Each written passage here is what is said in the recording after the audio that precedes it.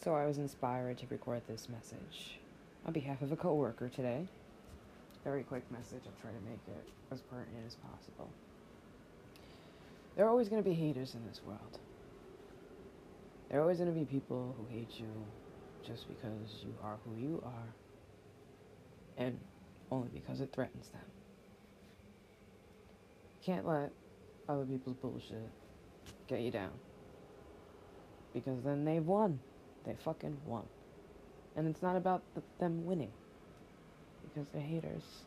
And you know why they're haters? Because you're winning. You can't let their psychology take you down. You gotta think how pathetic a person must be if they can't find anything better to do other than to talk about you. Other than to watch you, your every move, and try to disparage you or find your weaknesses. That's their project. That's how they spend their time. It's pretty pathetic if you think about it.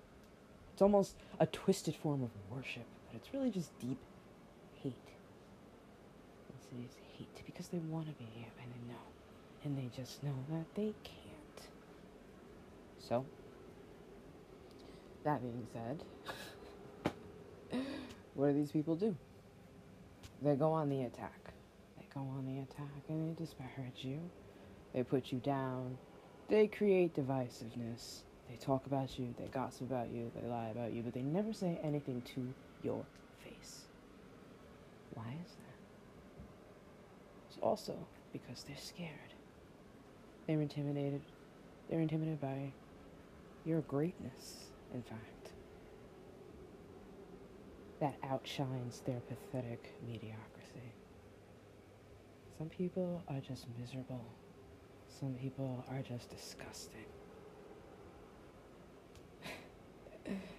Gorda y fea. That's not you.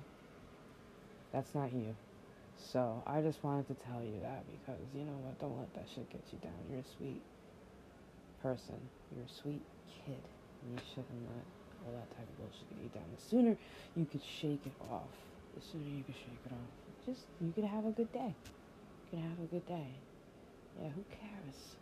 You have to understand something.